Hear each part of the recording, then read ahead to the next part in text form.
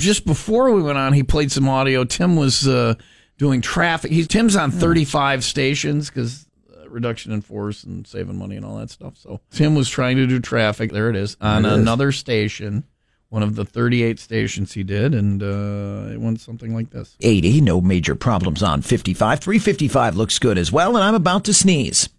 Maybe. All right. That would be a sneeze. Back to you in the studio. You got the sneezers, huh? I got the sneeze. It came out of nowhere. I was fine. He's like such a pro. He's reporting on it. He's like, and traffic on the 80, and I'm about to sneeze. More on that in just a moment.